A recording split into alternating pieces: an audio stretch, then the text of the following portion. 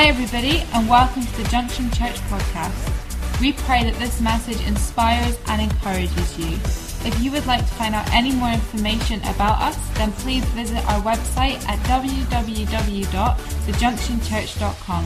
Thank you for listening. I am so excited for today. Not only are we starting a series where I just totally agree with the name, The Rise of Champions. It just resonates with everything about why I do what I do. And I believe that's what God loves to see in our lives as well. God loves to see the rise of champions. God loves to see people rising up in their faith. God loves people to see people rising up in their callings, and that's where we're going to be talking about over the next few weeks. And I encourage you that no matter how you may feel or no matter where you've come from, God has ordained you to be a champion. God has ordained you to rise up in your sphere of influence in your life and to rise up and be the champion that He's called you to be. And this is what a champion is in the dictionary. A person who has surpassed all rivals in the contest or competition, and is someone who vigorously supports or defends a person or cause. And a person who also fights in single combat on behalf of a nation or an army. And God is calling us to be champions. And I love that. And I love that about this church, that we are really facilitating the rise of champions. We're facilitating a great move of God. We're making way for God to do something that we haven't seen before, to topple things that society has put up on pedestals, and we come along and we show the love of God, and it really exposes things for what they are. And then we see a wave of God's Spirit, a wave of God's love just sweeping this nation and turning it upside down. And that's what champions do. And I'm really excited to speak this morning, and I'm speaking from this passage. A lot of you may know or have heard the story of Gideon. Hands up if you've heard of Gideon. Yeah. Gideon is a character in the book of Judges, and this is a time where Israel had no king, and there are these judges that were raised up to shepherd the people and to guide the people into what the will of God was. And Gideon's an interesting character, and I'm going to pull a few keys from his life, but we're going to read a lot of scripture this morning, so bear with. So we're going to start in verse 11 in Judges chapter 6. Chapter 6 and verse 11. So this is the angel of the Lord now meeting with Gideon. So now the angel of the Lord came, sat under the terebinth tree, which was in Ophrah, which belonged to Joash, the Abiezrite, which his son Gideon threshed wheat in the winepress in order to hide it from the Midianites. And the angel of the Lord appeared to him and said to him, "The Lord is with you, you mighty man of valor." Gideon said to him, "O my Lord, if the Lord is with us, then why has all this happened? Why has all this happened to us? And where are all his miracles, which our fathers told us about, saying, did not the Lord bring us up from Egypt? But now the Lord has forsaken us and delivered us into the hands of the Midianites." Then the Lord turned and said to him, "Go in this might of yours, and you shall save Israel from the hand of the Midianites. Have I not sent you?" So he said to him, "O my Lord, how can I save Israel? Indeed, my clan is the weakest in Manasseh, and I am the least in my father's house." And the Lord said to him, "Surely I will be with you, and you shall defeat the Midianites as one man." And then skip down to verse 25. And this is God talking to him again, giving him a command. He says, "Now it came to pass the same night that the Lord said to him, take your father's young bull, the second bull of 7 years old, and tear down the altar of Baal that your father has, and cut down the wooden image that is beside it, and build an altar to the Lord your God on the top of this rock in the proper arrangement, and take the second bull and offer a burnt sacrifice with the wood of the image which you shall cut down." So Gideon took the men from among his servants and did as the Lord said to him. But because he feared the father's household and the men of the city too much to do it by day, he did it by night. So at least he got the job done, right? Which is good. And then when the men of the city arose early in the morning, there was an altar of Baal torn down, and the wooden image that was beside it was cut down, and the second bull was being offered on the altar which had been built. So they had said to one another, "Who has done this thing?" And when they had inquired and asked and said, "Gideon, the son of Joash, has done this thing," then the men of the city said to Joash, "Bring out your son, that he may die, because he has torn down the altar of Baal, and because he has cut down the wooden image that was beside it." But Joash said to all who stood against him, said, "Would you plead for Baal? Would you save him? Let the one who would plead for him be put to death by morning. If he is a god," this is Baal, "if Baal is a god, let him plead for himself, because his altar has been torn down." Therefore, on that day, he called him Jerubbaal, saying, "Let Baal plead against him, because he has torn down his altar." I'm speaking this morning on the subject of the valor of a champion. The valor of a champion. And valor is, it's the ability to act in courage in despite of danger. It's the valor of a champion that helps people rise up. And this was what Gideon was called. Gideon was called a man of valor. And it's this valor that is on our lives, actually exists inside of us, that enables us to rise up no matter what the opposition is, no matter what we're facing, no matter what our life circumstances. Our valor that enables us to rise up as champions.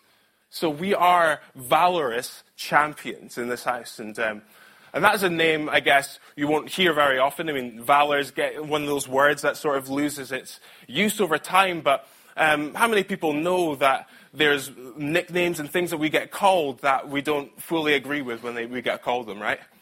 How many people have those kind of nicknames? And when I was younger, I used to get called Baby, for starters, because I was the youngest brother.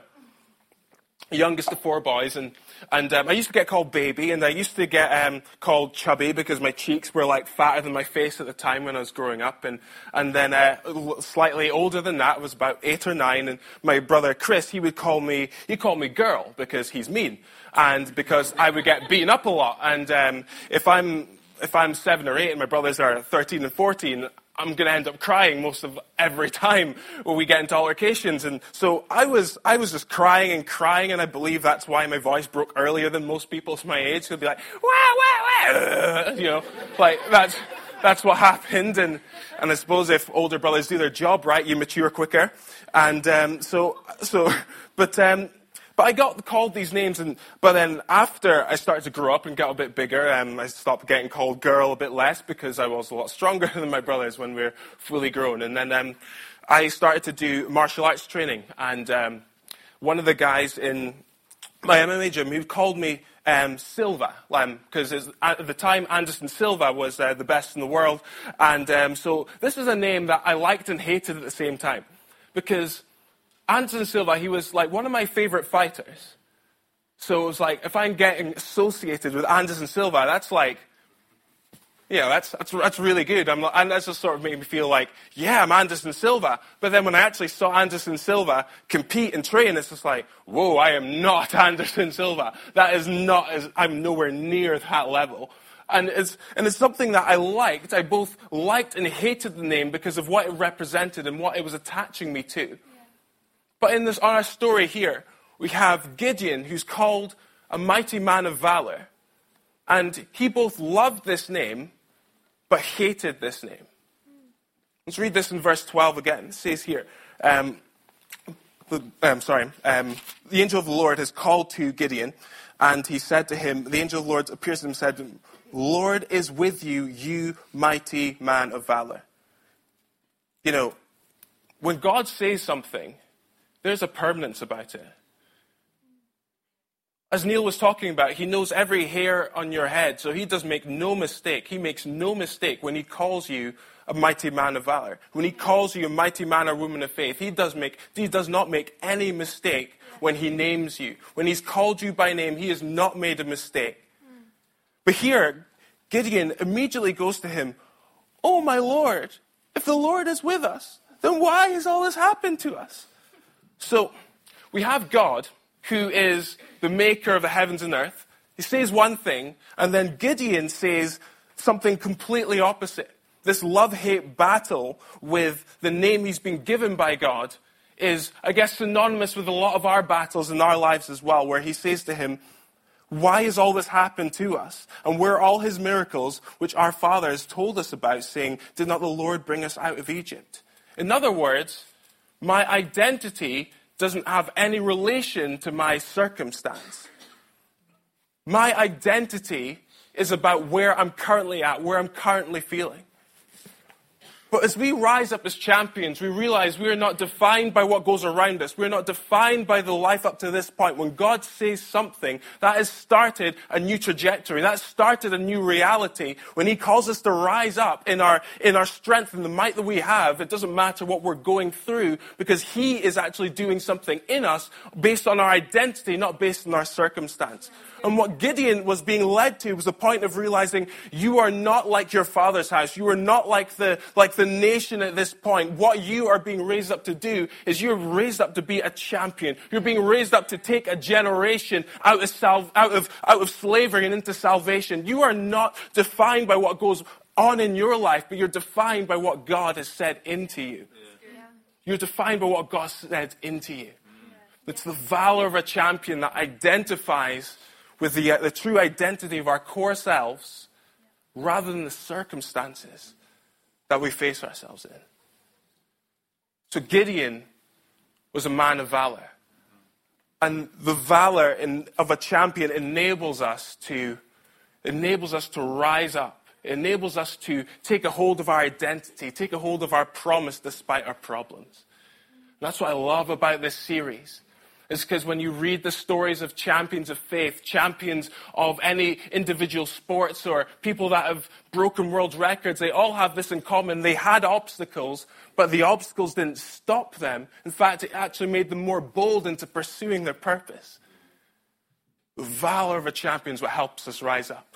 So I'm going to give you 3 keys from this story about how the valor of a champion helps us rise. So if you're taking notes, and I would encourage you to do so. Apparently, you get into heaven if you do that. We're getting to heaven faster, as that is. But I would encourage you 3 points. And the first one is that valor of a champion causes us to get rid of compromise. See, Gideon was a man of valor. He was to defeat the armies of the Midianites as one man. And he was sent by God to do so. But the first thing he was told to do, we'll find it in verse 25. Now it came to pass the same night that the Lord said to him, "Take your father's young bull, the second bull of 7 years old, and tear down the altar of Baal that your father has, and cut down the wooden image that is beside it. And build an altar to the Lord your God on top of this rock in the proper arrangement. Take the second bull and offer it as a burnt sacrifice with the wood of the image." And then so he did it over the night because he was afraid. But the fact of the matter is, he cut down their village's altar, their false god. He cut down this false god. And the thing is, why this is so important, why not just deal with the enemies that were oppressing them, then go out? What was the order in this? And I came to realizing that the reason why God asked him to do this one thing first is because he was tearing down an altar of compromise. He was tearing down something that they elevated that was not serving their purpose. And this is the key to any of our lives. And if we're leading families, if we're leading groups or organizations or whatever, but compromised paradigms lead to constricted pursuits. Compromised patterns, compromised modus operandi, if you will lead to constricted pursuits. Where we may be going after something, but we're not going after it with all the power and strength because we're compromised. So the first thing God said to do was to tear down this thing, tear down this altar, because it's not doing you any good. First thing was to tear down the compromise, take away the compromise. And here's the thing about compromise. Compromise is, it's easy as honoring something. It's as easy as lifting something up. It's as easy as looking at our life and seeing where our time goes, where our money goes, where are these things going. These represent things that we're putting honor, value to, and these things build up, and then they begin to be almost like a separate God or a separate entity of itself. And these are the things that God was saying, they don't serve your purpose. Tear it down and watch what happens. So I love that Gideon had the boldness to do this, but he had to find his opportunity, right? He had to do it when everyone was asleep, so he wouldn't have opposition. But the thing is that God enabled him to do this because he had a bigger promise. And because he was a bigger god than the Baal they set up and the Asherah they set up next to him, it was like a little wooden goddess, right? So they burnt the wooden goddess on this temple that the altar was set up to honor God. And so Gideon did this. And Gideon did this, and he actually launched himself into something that he couldn't have done before. And in our lives, there's things that exist around us that we need to topple over or push to the side so then we can allow the full glory of God to shine and fall on us. There's things that we need to lift up. And I love that that Pastor Kevin spoke about we're a house of encouragement, that we're sons of encouragement like Barabbas not like Barnabas, not Barabbas. But the thing is, when what we lift up, we give honor to. And when we lift up one another, when we lift up God, when we lift up the people in our lives, that's when they can be elevated to a place of value, a place of honor, a place of strength. But when we honor the wrong things, then it becomes a weakness to us. So champions, what defines good and great champions is that they pull down the right things. We pull down the right things and we raise up the right things. In this house, we raise up one another because we actually help one another become champions in this life. We are champions because of one another. We're only as good as the people next to us. So let's build each other up to see each other do great things. And when we do great feats, we celebrate with one another. We celebrate and we actually partake in each other's victories. So Gideon, the valor of Gideon, helped him to get rid of the compromise that befell his nation. The valor of Gideon also enabled him to stand up against challenge. Just as we read here, when the village of Joash and his townsmen, they found the altars destroyed. So then there's an uproar. They were like, you tore down our God. We're going to tear you down. You don't do that. This is our God, and we put a lot of time into that. And like, you're not going to do that. So we're going to kill him. So then his dad sort of steps in like, whoa, hang on a minute. And I love his argument because he wasn't for or against this, right? But he says this in verse 31. He kind of comes to himself. He's like, hang on a minute. Would you plead for Baal? Would you save him? And then he goes on to say this. He says, let Baal plead for himself. Let Baal defend himself. If he's a god, surely he has been sinned against. So let him defend himself, right? So I love that where somehow Joash came to himself after this thing's been toppled down. And it's just like, oh, that God wasn't as big as I thought it was. That wasn't as big a deal as I thought it was. But when it was elevated, it looked so high and mighty. But when it was down, it's like, oh, that wasn't actually that big. And it encouraged the nation to then go into a victory. But what it started was discovering how big this thing was. And the truth was, it's that nothing is bigger than the promises of God, than the victory that God's calling us to, that the status God is elevating us to. There's nothing bigger than that. And I love that in this defense, Gideon didn't even say anything. He just stood aside and let the work of his hands do the rest. Now, I love that about the church. That Jesus says in John 13, he says that people will know that you're mine because you love one another. Wow. In other words, it's not about what you say. It's not about what feats you accomplish. It's by the love that you demonstrate, by the love that you show. And that is what's going to show Jesus. Not what things we can do to make great statues of ourselves, but no, we love one another, and in the act of loving, we actually build up something great that can't be toppled by anything earthly, can't be disputed by anything carnal. It's the love that's in us that actually helps us to rise up to a point where people will see what we do and glorify God. People will see what we do and glorify God. And if you notice, Gideon was given another name. He's given the name Jerubbaal. In other words, let this God defend himself.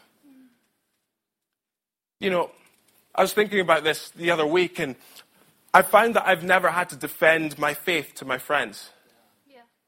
I've never had to, because the fruits of my life have been evidence enough to say, I know why you worship God. I know why you go to church. I know why you say the things you say and do the things you do, because I can see it working in your life. And it's the outworking of our faithfulness, the outworking of our encouragement, the outworking of our hard work actually lets people see the fruit of what we're doing, why we're doing what we're doing. And then they want to be in our team. Then they want to see it. Then they want to rise up and be champions in their own lives, because they see the fruit of what we get taught in this house, the fruit of the things that God shows us, the fruit of the lives we have when we give it over to God. And when God is elevated, when God is made supreme, that is when things in our lives take up a new elevation. We don't have to defend the things we do or defend the things we say, because the fruit of the things we say.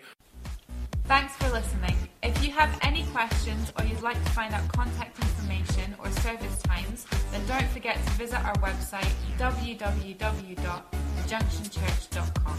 God bless.